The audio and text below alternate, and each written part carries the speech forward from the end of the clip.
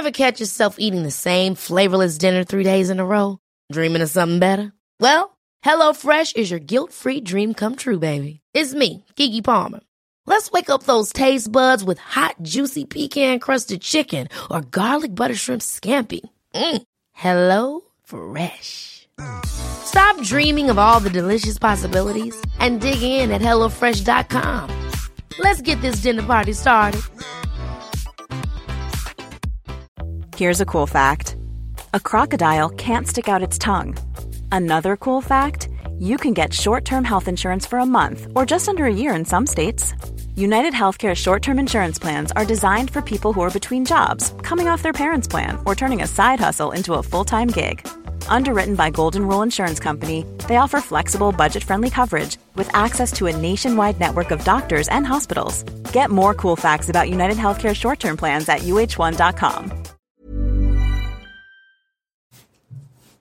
I'm Sophie Scott. And I'm James Gill. Our mission is to make wellness accessible to everyone. We'll be chatting with our favourite people, sharing uplifting news stories, and delivering tips and tricks to bring balance to your lives. Hello, welcome to the Balance Podcast. Our guest today is Pippa Bennett-Warner. My gosh, one of the nicest people we've ever had on this pod. Incredibly talented actor, can be seen in Sky Atlantic's latest mega smash, Gangs of London. If you're in need of a box set, aren't we all, on lockdown, then Gangs of London is an incredible, sprawling, positively Shakespearean saga. It's a huge cast. Obviously, a few shows are hoping to fill the void left by Game of Thrones, and it could well be Gangs of London. Pippa Bennett-Warner, what an incredible career, starting on the stage in The Lion King at a tender age, and she just goes from strength to strength. Now then, there is a slight disclaimer here. There's no easy way of saying this. In my near 42 years on Earth, including 10 years on the comedy circuit, no one has ever laughed at me more than... It's not easy for me to say this, I'm blushing but I just have to... You'll see what I mean. And Pippa, bless her, is a silent laugher. So there's bits where she's nearly falling off a sofa. I promise you, this gives me no pleasure to say this. So if you wonder why some bits go a bit quiet, it's because Pippa, God bless her, may I just say she's got impeccable comic taste. It's taken me 10 years to find an audience, and it turns out it's Pippa. So when there's a pause, it's because Pippa, bless her, has to compose herself. Regular listeners will know that I've never, ever said this in an intro. My wife, if she listens to this, will be rolling her eyes at me saying this. But trust me, when you hear it, you'll be like, yeah, okay, that's fair that he's flagged that. You see, because you wonder why it goes quiet for a second or 2 seconds. So Pippa, thank you very much. Thank you for being Michael McIntyre has a global audience of millions. I've got a global audience of Pippa, and it's, I maintain it's quality, not quantity. Anyway, here she is. Wonderful. What an absolute thrill to chat with her. One of our lockdown catch-ups. The wonderful Pippa Bennett-Warner. I'm just trying to stay sane. I haven't seen anybody I know for 6 weeks, so I'm trying to kind of just stay sane and not climb the walls. Please, may I ask, how are you managing to stay sane? I guess I'm trying to sleep as much as I can, even though my sleep keeps changing. So I'll have 1 week of good sleep, the next week terrible sleep. But I'm kind of trying to keep on top of it, because I know that if I don't sleep, then it's just going to all go to pot. So sleep, staying kind of really hydrated, trying to not read too much of the news. Pippa, I honestly, I need to put my phone in a drawer. Yeah. It's. I know. It's just. It's so scary, and because there isn't really at the moment, there feel like there's sort of an end date or any sort of possible outcome or any kind of conclusion. We're all in this sort of weird no man's land of just sort of. I mean, at least we're all in it together, which is kind of my kind of saving grace. But it's really. It's so discombobulating and scary. And yeah. How are you staying sane? I mean, I'll be honest with you, I was hoping to listen to what you said and then just copy exactly what you're doing. I'll take every bit of advice you've got. I don't know about you with this.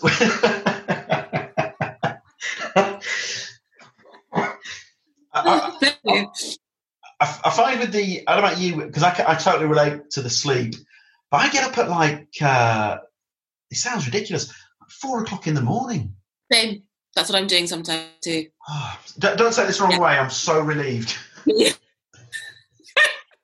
I am 4 o'clock, and I'll like go on my phone or something, which of course you shouldn't do because if you all the blue light and stuff, then you can't get back to sleep. Yeah. And I'll get up, maybe go on my computer, and then try and get back to sleep. And then of course, my sleep is then messed up because then I don't want to sleep.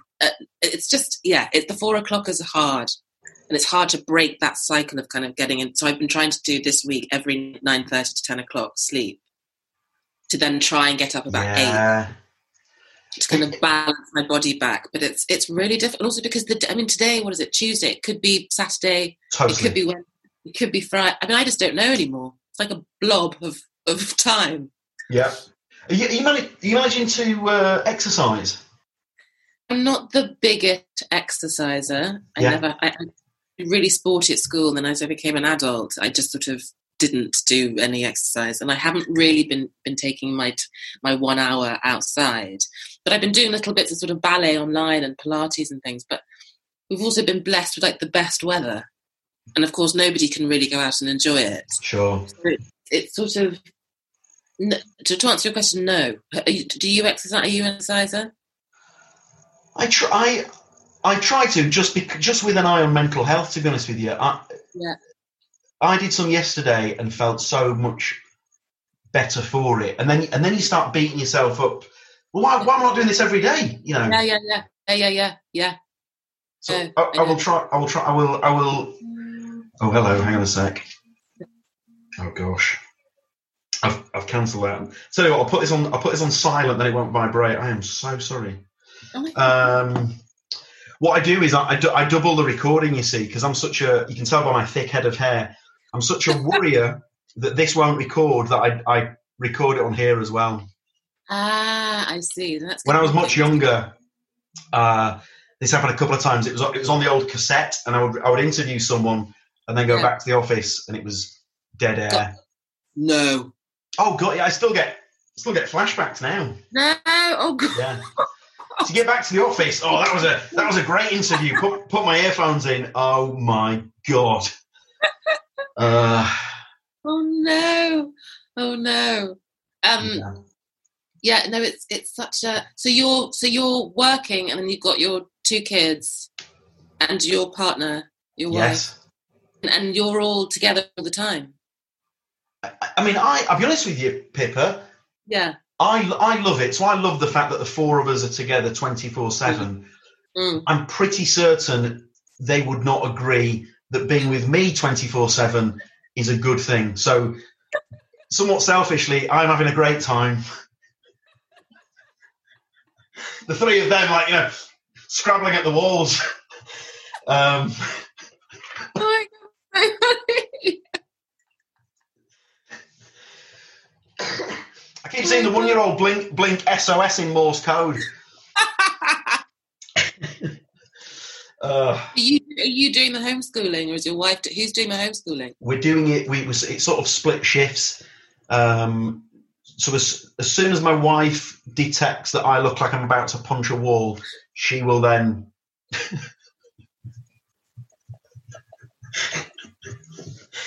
Tell you what, James, shall I do the maths? Yeah. Thanks very much. Yeah.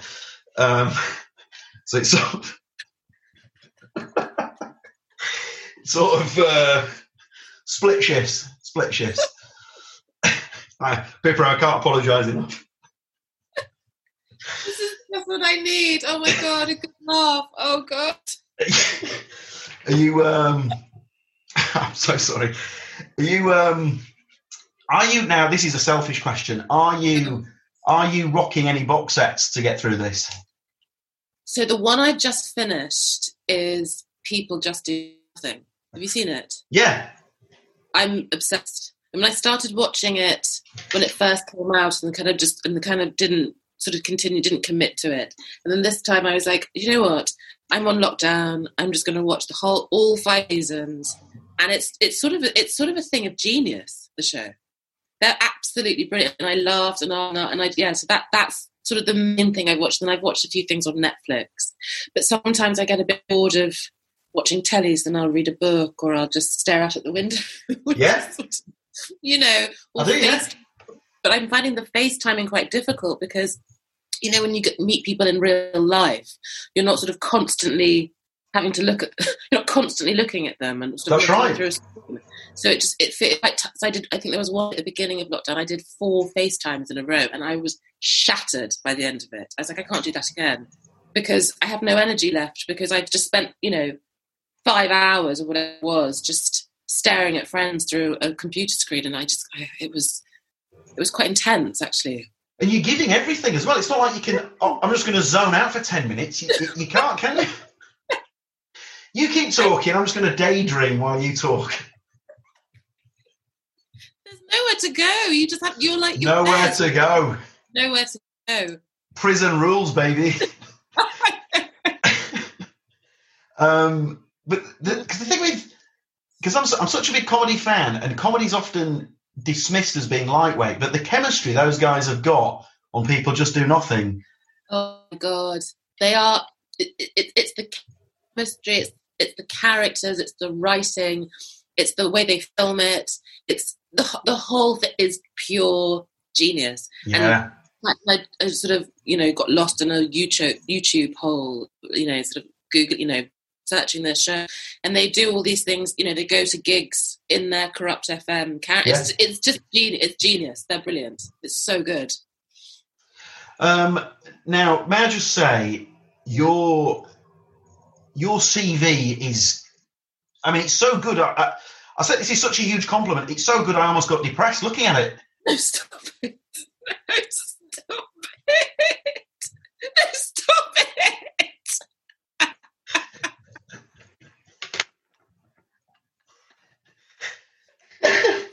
I need to read something to cheer me up. Oh, for God's sake. But I mean...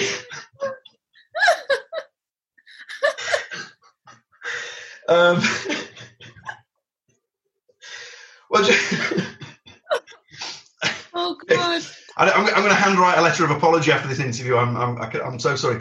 No, this is. I laugh. I'm a bit of a laugher, so that's so. No, that's honestly, that's perfect for a podcast. So I've got nothing to prove this, but you were.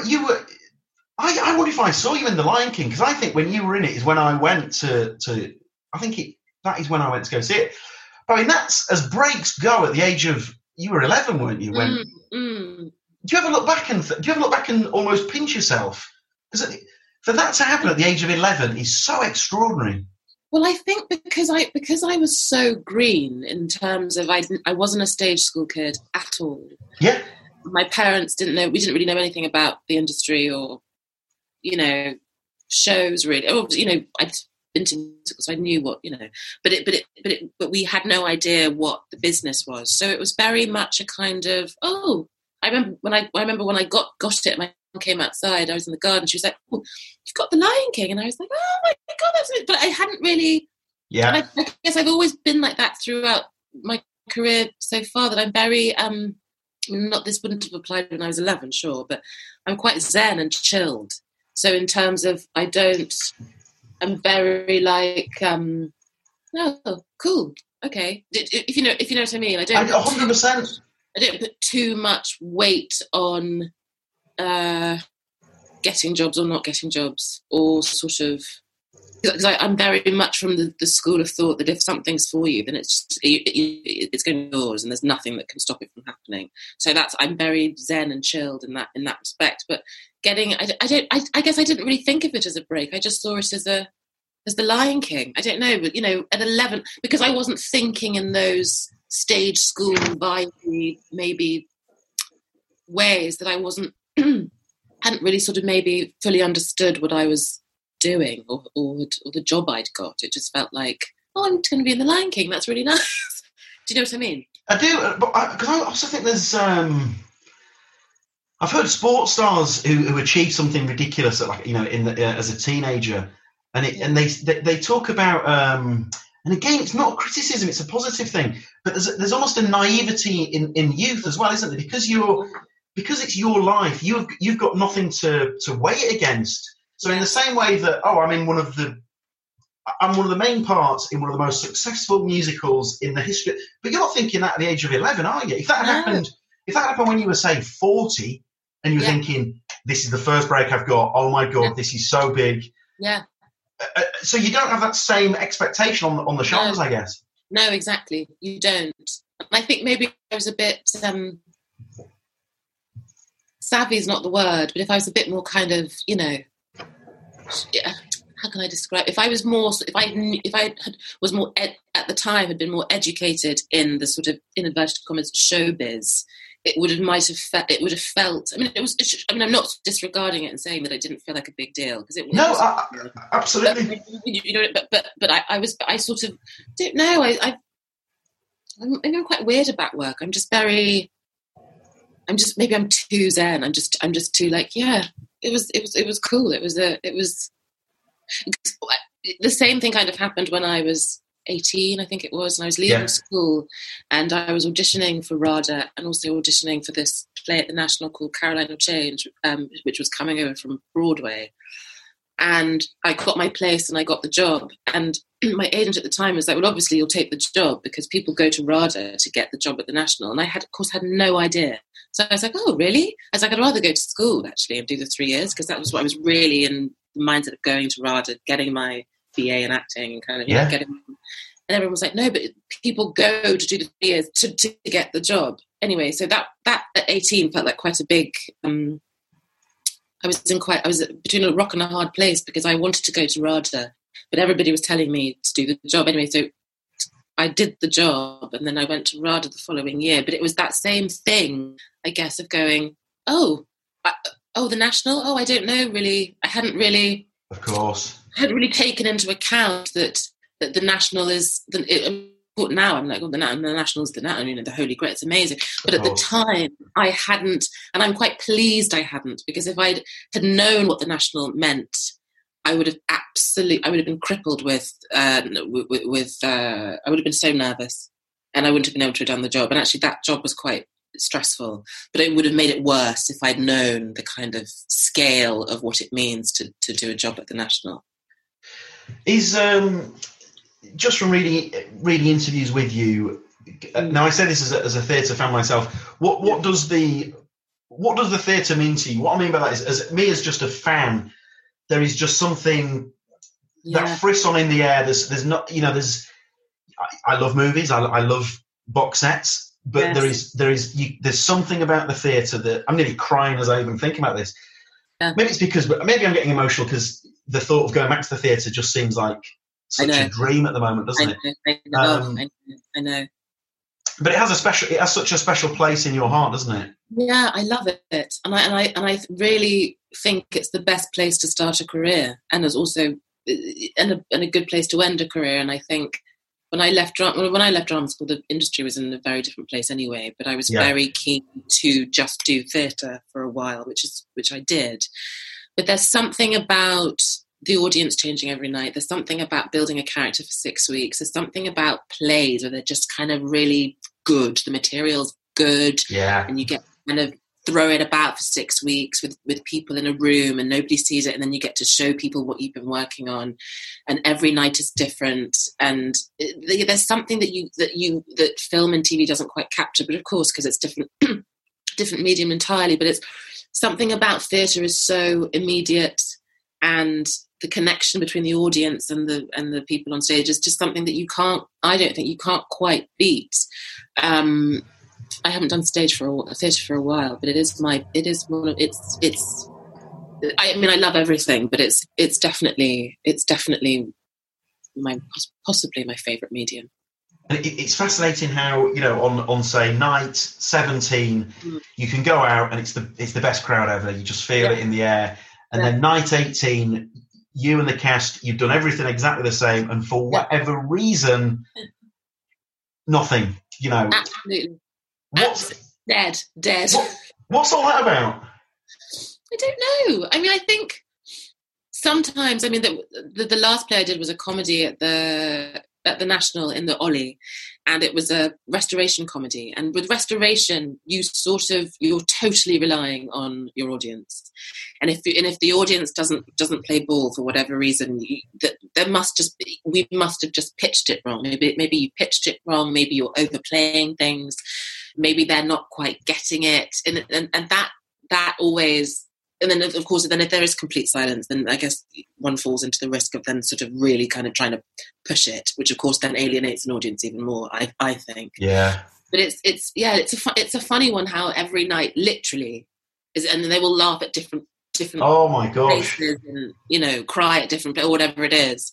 It's a really it's an interesting one. But I guess that's part of the attraction, isn't it? Yeah. 100%. 100%. In terms of your Zen mindset, you've had this staggering, envy-inducing career, but I mean, 2 decades, and the upward trajectory. If I could, I'm sorry to the listeners, but if you could, it's just an upward line. Do you think that Zen mindset has helped you in that regard? Yeah, and also having a team an agent that I absolutely trust implicitly. I think that's also really important. If you've got somebody that has your back, and I always say with agents that you need somebody who's more ambitious for you than you could ever be for yourself.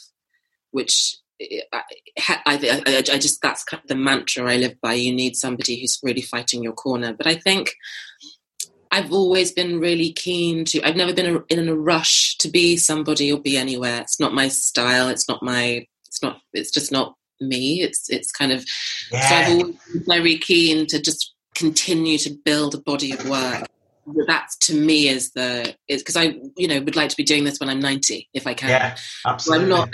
It's just about building, and in terms of getting older and parts opening up and becoming slightly more interesting, and it's I'm now in my 30s and I'm actually having the best time and getting to play very different roles. I'm just not in a rush to, it's just not my style at all.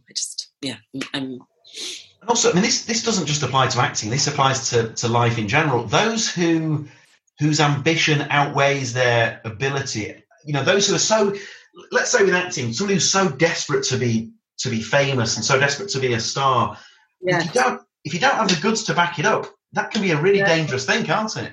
I think so. And you see, we come across so many people who are sort of, I think they call it sort of flash in the pans.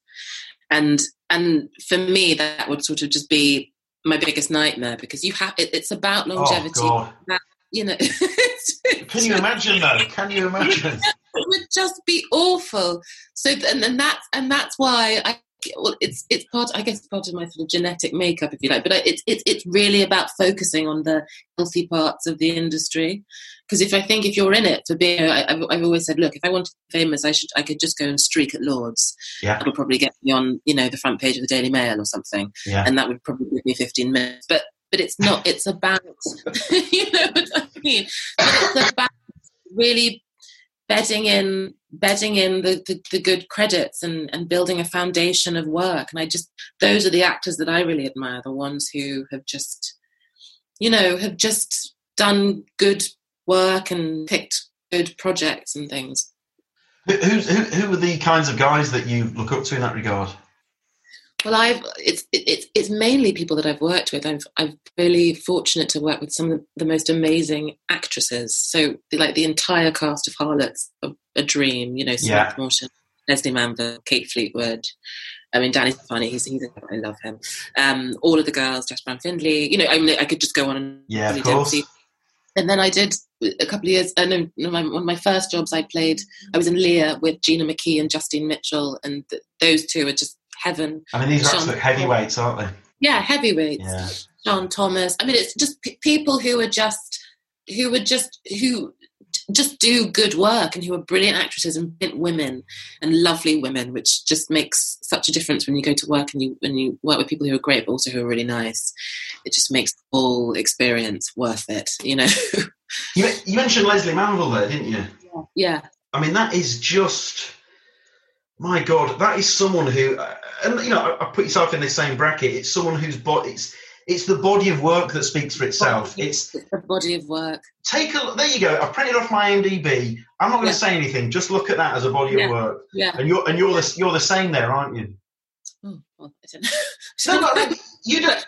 But it is about the body of work, and it's like she's a mate of mine, and I saw her after we finished filming Harlots 3, and she'd had her Oscar nomination, and she was, we had some champagne and it was lovely, and then she was like, well, I'm going to be doing Save Me Too, which is Lenny James's show on Sky, and I just love how she was going to do a play at the National. I just love how she mixes it up with doing, big films, but also coming and doing TV and it's being able to do everything. I guess it's being able to do the radios, it's being able to do audio books, being able to do TV, film. That's the kind of diverse career that it interests and excites me. It's not just the big films. I mean, the big films are great, but it's being able to do everything, which I think is exciting. I'll just say one more thing. I wasn't intending to speak about Leslie Manville. I'll just say one more thing. Did you see Another Year, the Mike Leigh film that she was in? Amazing. I'm not saying I think about it every week, but many times throughout the year, I just think, how did she not? I think I get more upset about people not winning Oscars than the person themselves, if that makes sense. Yeah. But her performance in Another Year, I just it's extraordinary. I remember I was at Shortlist magazine at the time, and I wrote at the time, if she does not win the Oscar for this, then there's and I still sort of can't come to terms with the fact that it didn't happen. Yeah. It's amazing, isn't it? She's a powerhouse, a real powerhouse, and a lovely, lovely woman. Now, the in terms of big projects, I mean, Gangs of London. I mean, this is one of the TV events of the year, isn't it? And that must be tremendously exciting to be in this one. Yeah, have you seen any of it? No. It's very cool, and it's very violent and very well done. Very, very well done. And yeah, I just feel really happy to be a part of it. I mean, it's I've never done such an action-based show before. And so to do it, that just felt like a no-brainer, but also just a really cool departure from the stuff that I normally do. Now, I don't own shares in Sky, but speaking on behalf of my wife and myself, as soon as a box set comes onto Sky, so when we saw the trailer for Gangs of London, it was immediately, when is this on? When can we start watching it? So, I mean, and I know I speak on behalf of a lot of people that this is a show that people cannot wait to see. Now, again, this sounds dreadful. I'm well aware that it's tragic that there is a global pandemic on. However, this sounds awful. But genuinely, people have this voracious thirst for quality entertainment. And so in that regard, I mean, that is what this show is, isn't it? Yes, it is. I mean, I've seen episodes 1 and episode 2. And episode 1 is an hour and a half, so it's like a film. Wow. And from the opening frame, I mean, so I don't watch anything that I'm in, really. Really? No, I can't bear to. I find it really awkward and uncomfortable. But the opening frame of Gangs of London, I was just in. I was like, if I was watching this and I didn't know anything about the show, I would just be in. It's just and it's not even like a huge, but it's just the way that they've decided to open the show is so cool. And the Pulse team and Sister Pictures and Sky and HBO, I think they've done such a brilliant job with it. I really do. Now, I'm glad you've said that. What is as someone who's been to the cinema, pretty much from the womb, you can tell within the first, I mean, it's less than a minute, you can tell how good something's going to be, can't you, within the first few seconds? Agreed. It's so important, isn't it? Yeah, exactly. And I think that's really clever storytelling as well. If you can grab somebody within, 30 seconds max, you're onto a winner. And this show, I think, it just grabs you, and it's tense from the very beginning. But also, you've got sort of these two families who are sort of the beating heart of Joe, and the way it looks, and the fact it's so diverse and it's so international and it's representative. I'm so proud to be a part of it, genuinely. And I remember sitting at the read-through And I'd never, because there are over 100 actors in the show, and sitting around the table and seeing how different everybody looked to each other. And, not being the only person of colour at the table, or, one of three, or whatever, it was such a rich room. And I just thought, this is really cool. This is really, really cool. And what a show to be a part of. Now, I'm well aware that I'm a straight white man. And so, this sounds at best lame coming from me, but it's sort of strap in for this, strap in for awkwardness, Pippa. But I mean, it's only when you watch old movies, it sort of blows your mind that. I'm not saying everything's perfect now, of course, but if I watch a movie from, say, the 60s, and pretty much every character is a straight white guy. Yes, it's extraordinary, isn't it? I know. It's completely mental, and the fact that was sort of okay. That was how it was, and nobody could say anything or do anything about it. And that's why where the industry is at the moment is so great, because there have been so many forward steps that have been made, which needed to be made. I mean, we're in 2020, for goodness sake. If they hadn't been started to be made now, I mean, God, but it's an exciting time there, and that's why I think Gangs is such a brilliant kind of advocate of diversity, because anybody can sit and watch it and go, oh, that's, and of course, everybody's, gangs and stuff, they may want to identify with, being gangsters, but you can look at the show and go, oh, he looks like me, or she looks like me, or, oh, they speak the same language I do, or, and that for me is actually quite, it's quite moving, because it's inclusive television. And I think that's what the world and the industry needs. I remember Denzel Washington was once interviewed on the radio, and he once said, "Don't ever ask a question where you already know the answer." And that is, I must have heard that about 20 years ago. And that, as someone who asks questions, that I think such good advice. Yeah. So I'll be careful how I say this.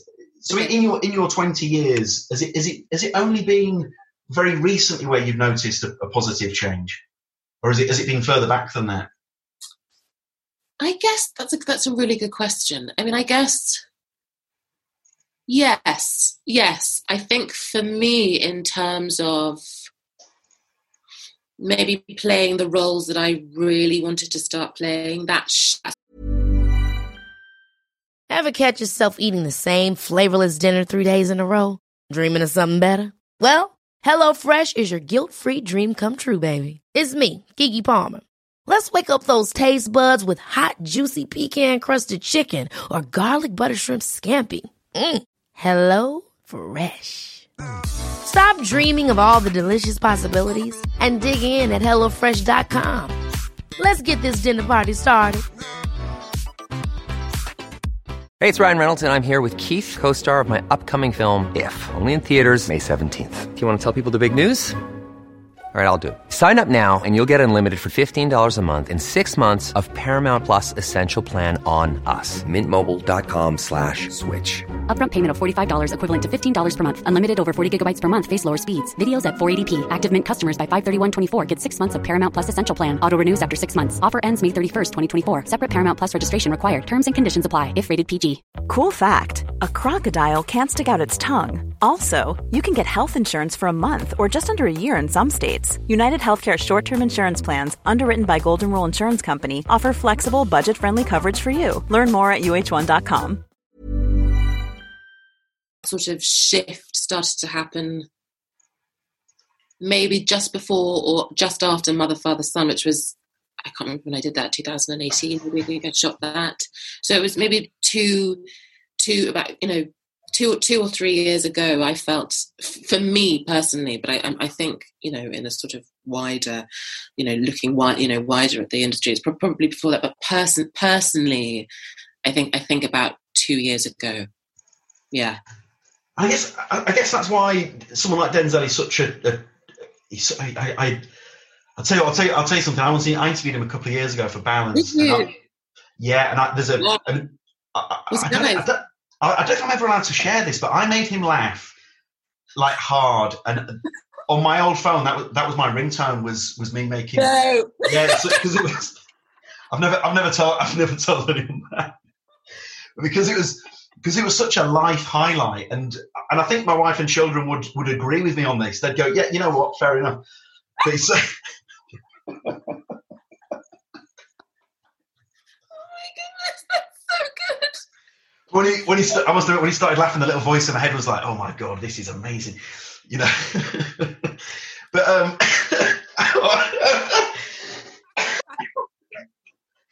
oh, Pippa, I'm sorry. Oh my god, but that's brilliant. I made myself blush by admitting that. But he was such a trailblazer, because he was playing a role where the role it didn't matter what his ethnicity was. He was playing the role because of the characteristics. Whereas, and again, if you watch some films from, say, even the 70s, I mean, probably even the 80s, yeah, and I'm almost watching through my fingers in terms of the choice by the writer or the director, or it's frightening, really, isn't it? It is, and it's sort of just dated and boring. Dated, yes. Just dated and boring. It's sort of, get with it. I mean, for goodness sake, it's not just white people that watch television or watch films. I mean, come on, and I think, franchises like Star Wars and Marvel, they're doing a really classy job of keeping it diverse and keeping their films really open, which I think is really important, because they know that they're reaching such a big audience.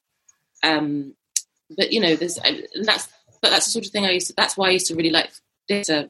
That's why I really wanted to start in theatre, because theatre allows for colourblind casting, and so that was sort of I was really into that when I first started in drama school, because it was a sort of freedom to play roles that I wasn't able to play on screen, which of course now you can play on screen, then you couldn't.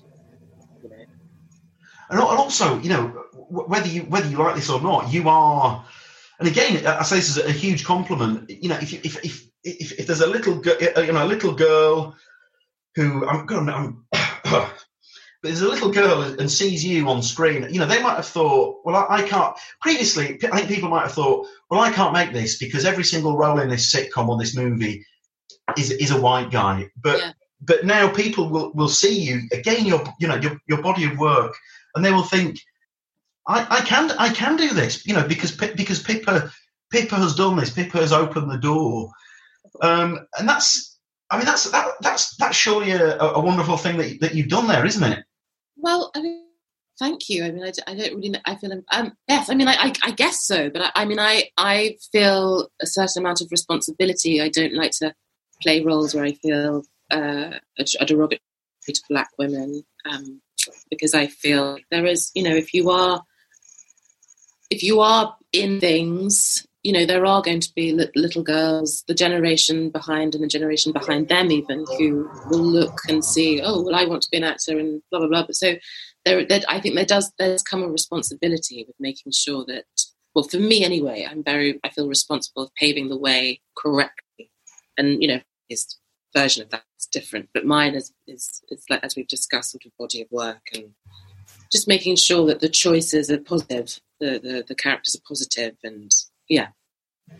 Now, can you, at the risk of any spoilers, because I do know that a lot of listeners will be absolutely all over this show, can you please tease and set up what Gangs of London is about, please? Without, and I'm aware that there'll be a sniper from Sky on the roof opposite,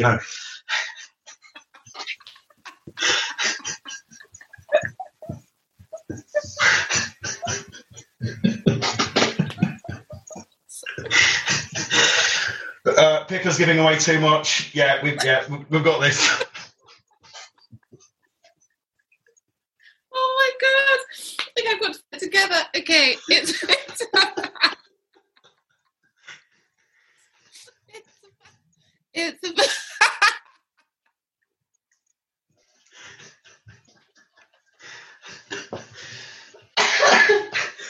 oh my god! It's really sort of basically, so I'm not giving anything away.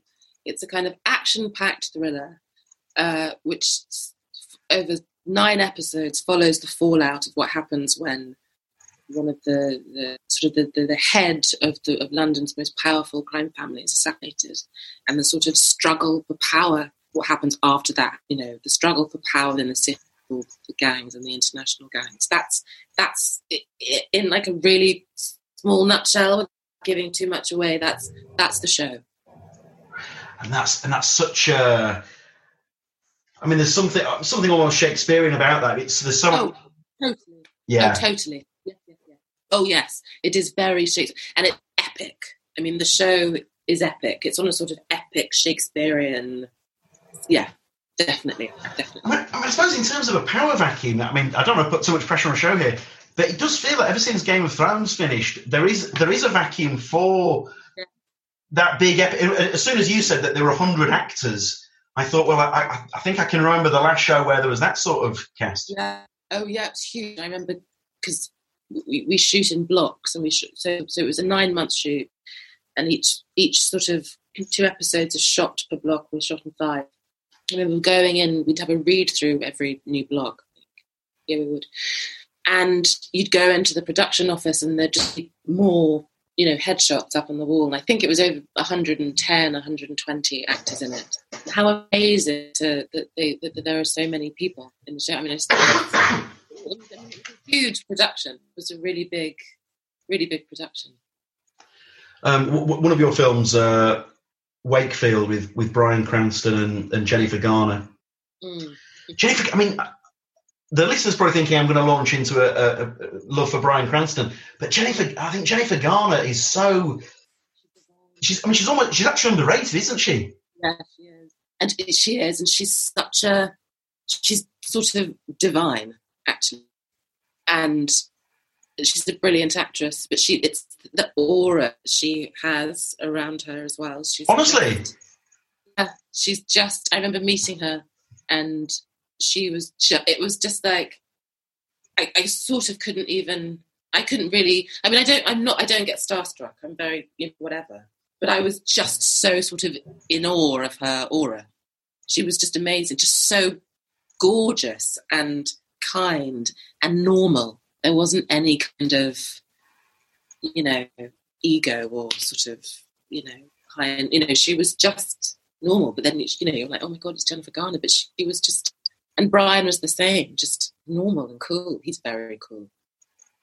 There's, I mean, may I ask, given you've had this career since the age of 11. I know we've touched on it with the Zen, but what have you done to remain so incredibly normal? Given that, let's be totally honest, a lot of people who get the break as a child, life has proved tough for them, Whereas you just go from strength to strength. Every foot you put forward seems to be the right foot.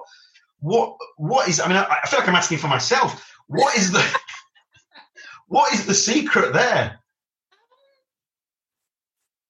I guess I probably have to hand this to my parents. Yeah. They just did. They're really just normal. And I remember actually once I rang my mum up and told her I think it was the first series I did called The Smoke. And I called my mum and I said, I got this series. And she was like, oh, great, darling. So what did you have for dinner last night? Yeah. This kind of just like, yeah, it's a job. And also I think it's because I haven't been raised to, I mean, I'm not an extrovert in any way. I'm an introverted extrovert. So sort of being myself, I find challenging sometimes, kind of having my photo taken or going out and having to sort of be me isn't my natural, like Instagram, I just cannot cope with on any level. I'm on it, but I just find it incredibly stressful because it's not my natural thing to be like, oh, look at me. And that's because of them. And in my nature is to be very boots on ground, I guess, and also just not to believe hype or not to believe. I don't know. I didn't really. It's a good question. I guess I don't know if I can really answer it. It's just the way that I am. Yeah.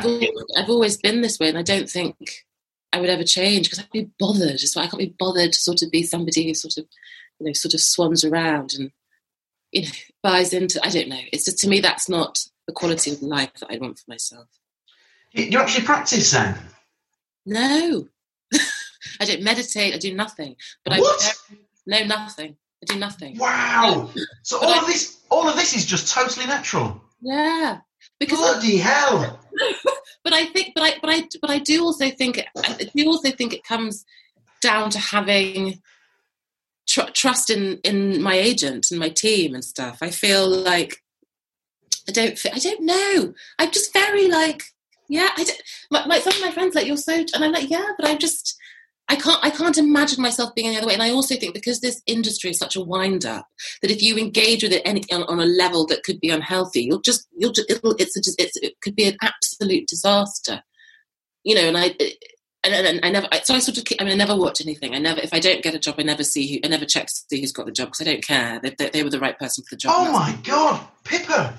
Yeah. Can you please write a self-help book just so I can buy it? Jesus Christ. Well, it's just, you know, and I'll get sent something and I'll be like, no, someone else can do this way better than I can. Oh my God. Yeah. There'll be people who meditate for hours a day listening to this episode, honestly, like shaking an angry fist. Oh no, I'm sorry. No, I'm joking. I could not be more full of admiration. Honestly, it's I think it's a wonderful gift, and I do feel like it's probably played such an important and key role in this ongoing success, you know. Well, I've just always said that, look, if it got to a point where I wasn't getting any work or I wasn't enjoying it, I would just pull out and try and do something else.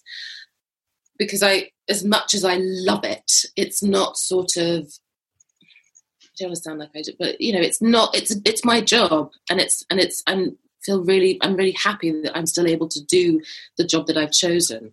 But there's sort of no confusion in my mind that it's a job. And you know, some people in acting can be really competitive, and I just don't understand why. Because I feel like it's an industry. It's not like sport. There's an obvious winner because there are tables and sort of points you can win. In acting, it's so objective. It's about taste. And you can't win, so just relax because it's not a competition. But I am competitive in sport. But it's also I used to be Gabby Logan on this podcast, and she was talking about that, and she said it's a wasted energy. Totally wasted energy. In sports, yes, I understand it. The mentality you want to win, you want to be number 1 or 2, or whatever. But in acting, it's so objective, and it's so about what you like and what you don't like, and everybody's got their own view. And you know, if you're not right for a role, you're just not right because that's not what they're looking for, and that's cool. It's cool. There'll be something else that gets, and you can do it. But I'm just very chilled. Maybe I'm too chilled. I don't know. No, not at all. But I think that's one thing. The one thing you and I definitely have in common then, it's something I always say to my 2 girls. Well, certainly the 4-year-old, that you just can't, you mustn't ever concern yourself with what that other, you know, let's say you get down to the last 2 for, you know, let's say they're going to reboot Miss Marple, you get down to the last 2 and they've gone with someone else. Now some people they'd be almost smashing the house up. Yeah. Or they'd be a few times, yeah. They'd be watching it and they'd be going, well, I'd be doing this, I'd be doing. Yeah, you're not achieving anything there, are you? No, you're not. I have this thing going. I'm on the train. I'm in my own carriage, and I'm not going to look out the window. Just keep looking forward, because if you start looking out the window, that's it. It's done. Because you can't then stop looking out the window. Just keep looking forward. Just concentrate on what you're doing, and that because the distract. You know, you compare, you despair, and there's just no point. And you know, I've been in that position loads of times where I'm down to the final 2. And they go with somebody else, and it's cool because that's what they've decided to do. And at the time, it might sting, but it wasn't my job. So what can I do? You know, it wasn't my job. What was that phrase? Compare, despair. Compare and despair. Yeah. How have I never heard that before? Yeah, it's good, isn't it? That's fantastic. Mm. Mm. I mean, in terms of mental health, I mean that you know, to anyone listening, I just think that's such fantastic advice. You know, it's good, isn't it? And it really helped because you go, oh my God, yes, of course. Oh, it doesn't matter. Doesn't matter. Yeah. Because I didn't get that, maybe I've got to work a little bit harder the next, you know. Exactly.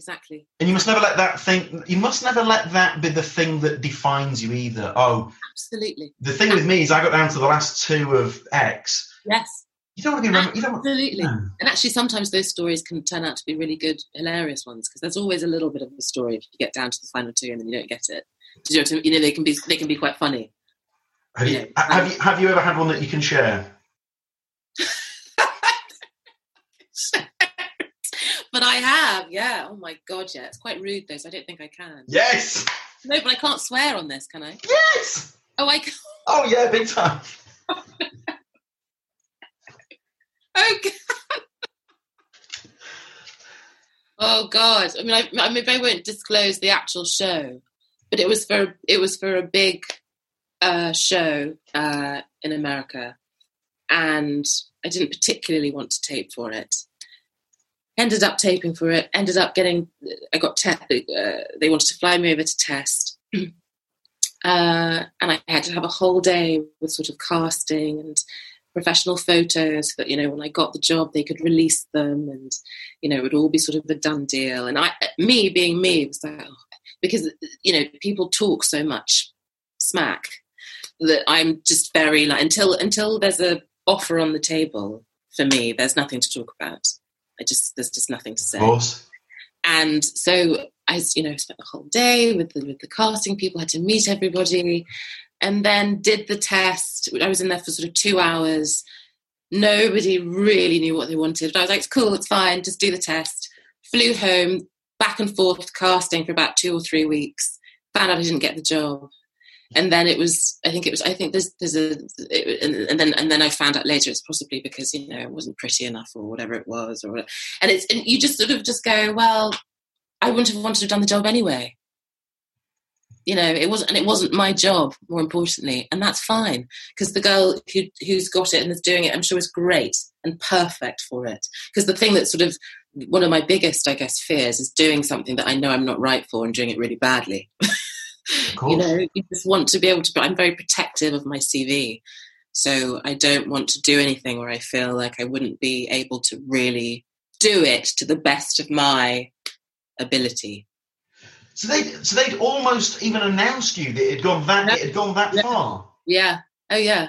And then I didn't get it. And I was like, well, of course I didn't get it. And I was like, it's fine. And I was like, it's fine. Actually, I'm pleased I didn't get it, because it wasn't really the kind of job I wanted to do. So it was, you know, it worked out for the best. But at the time, it's just a wind up. And actually, you know, that's when the Zen came in really in handy, because I didn't fully engage with it, because I knew it was a wind up. If that makes any sense. There's a British actor who got a part on one of the big American franchise shows. Yeah. And I think they sold the house, took the kids out of school. They did everything. You might have heard this story before. No, I haven't. Yeah, big American show, big franchise. They were going to film, you know, 20 episodes in this series, and then it was a visa thing at the last minute.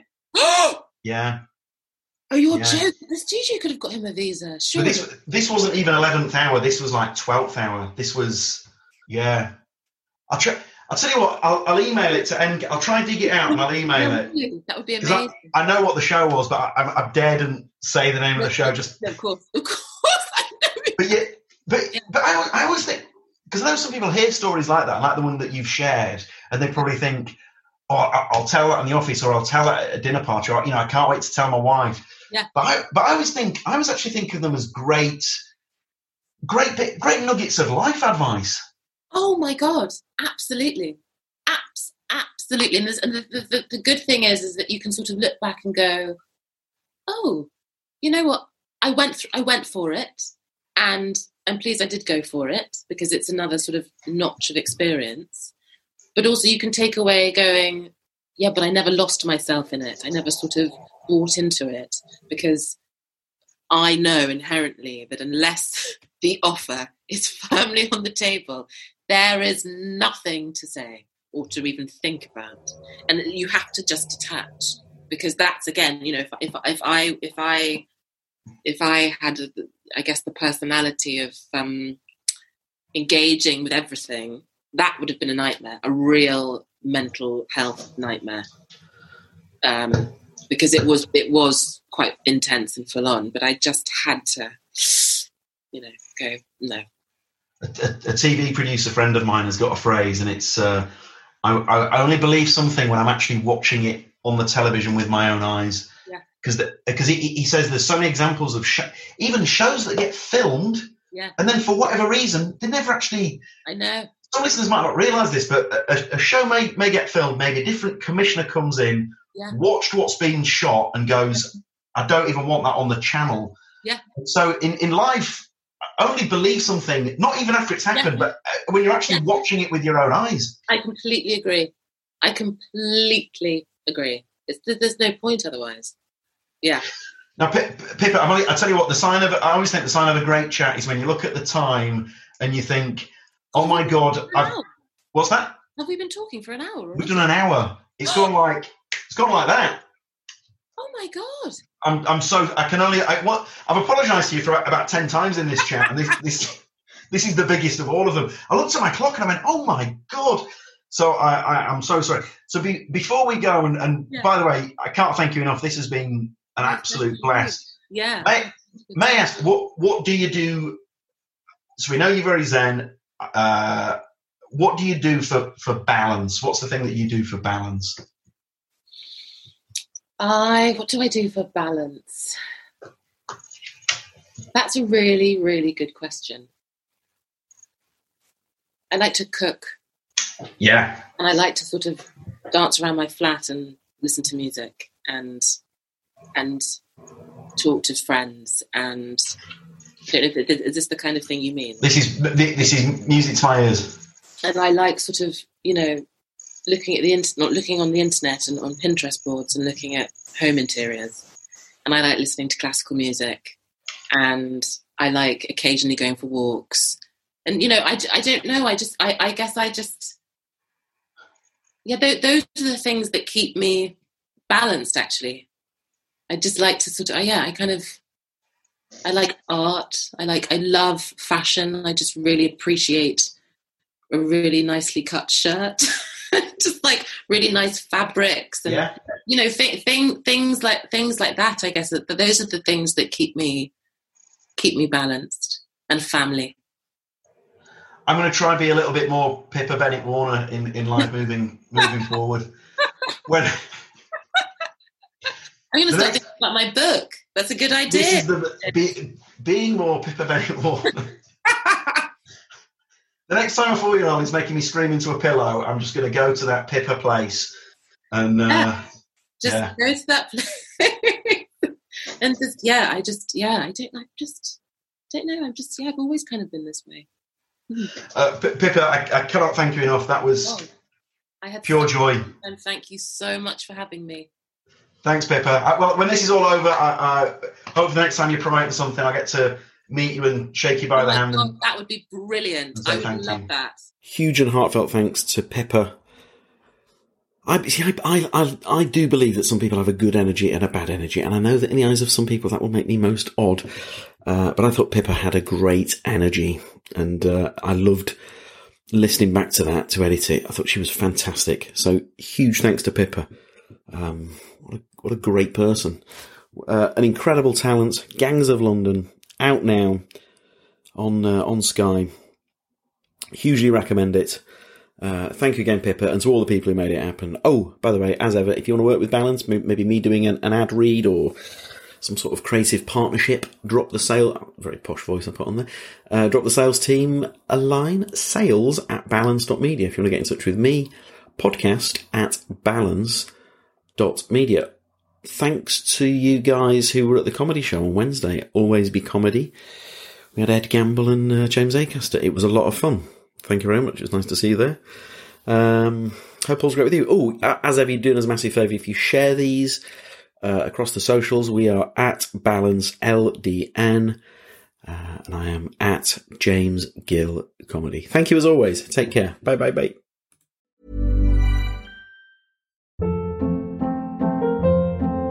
Hold up. What was that? Boring. No flavor. That was as bad as those leftovers you ate all week. Keke Palmer here, and it's time to say hello to something fresh and guilt-free. Hello Fresh. Jazz up dinner with pecan-crusted chicken or garlic butter shrimp scampi. Now that's music to my mouth. Hello Fresh. Let's get this dinner party started. Discover all the delicious possibilities at HelloFresh.com.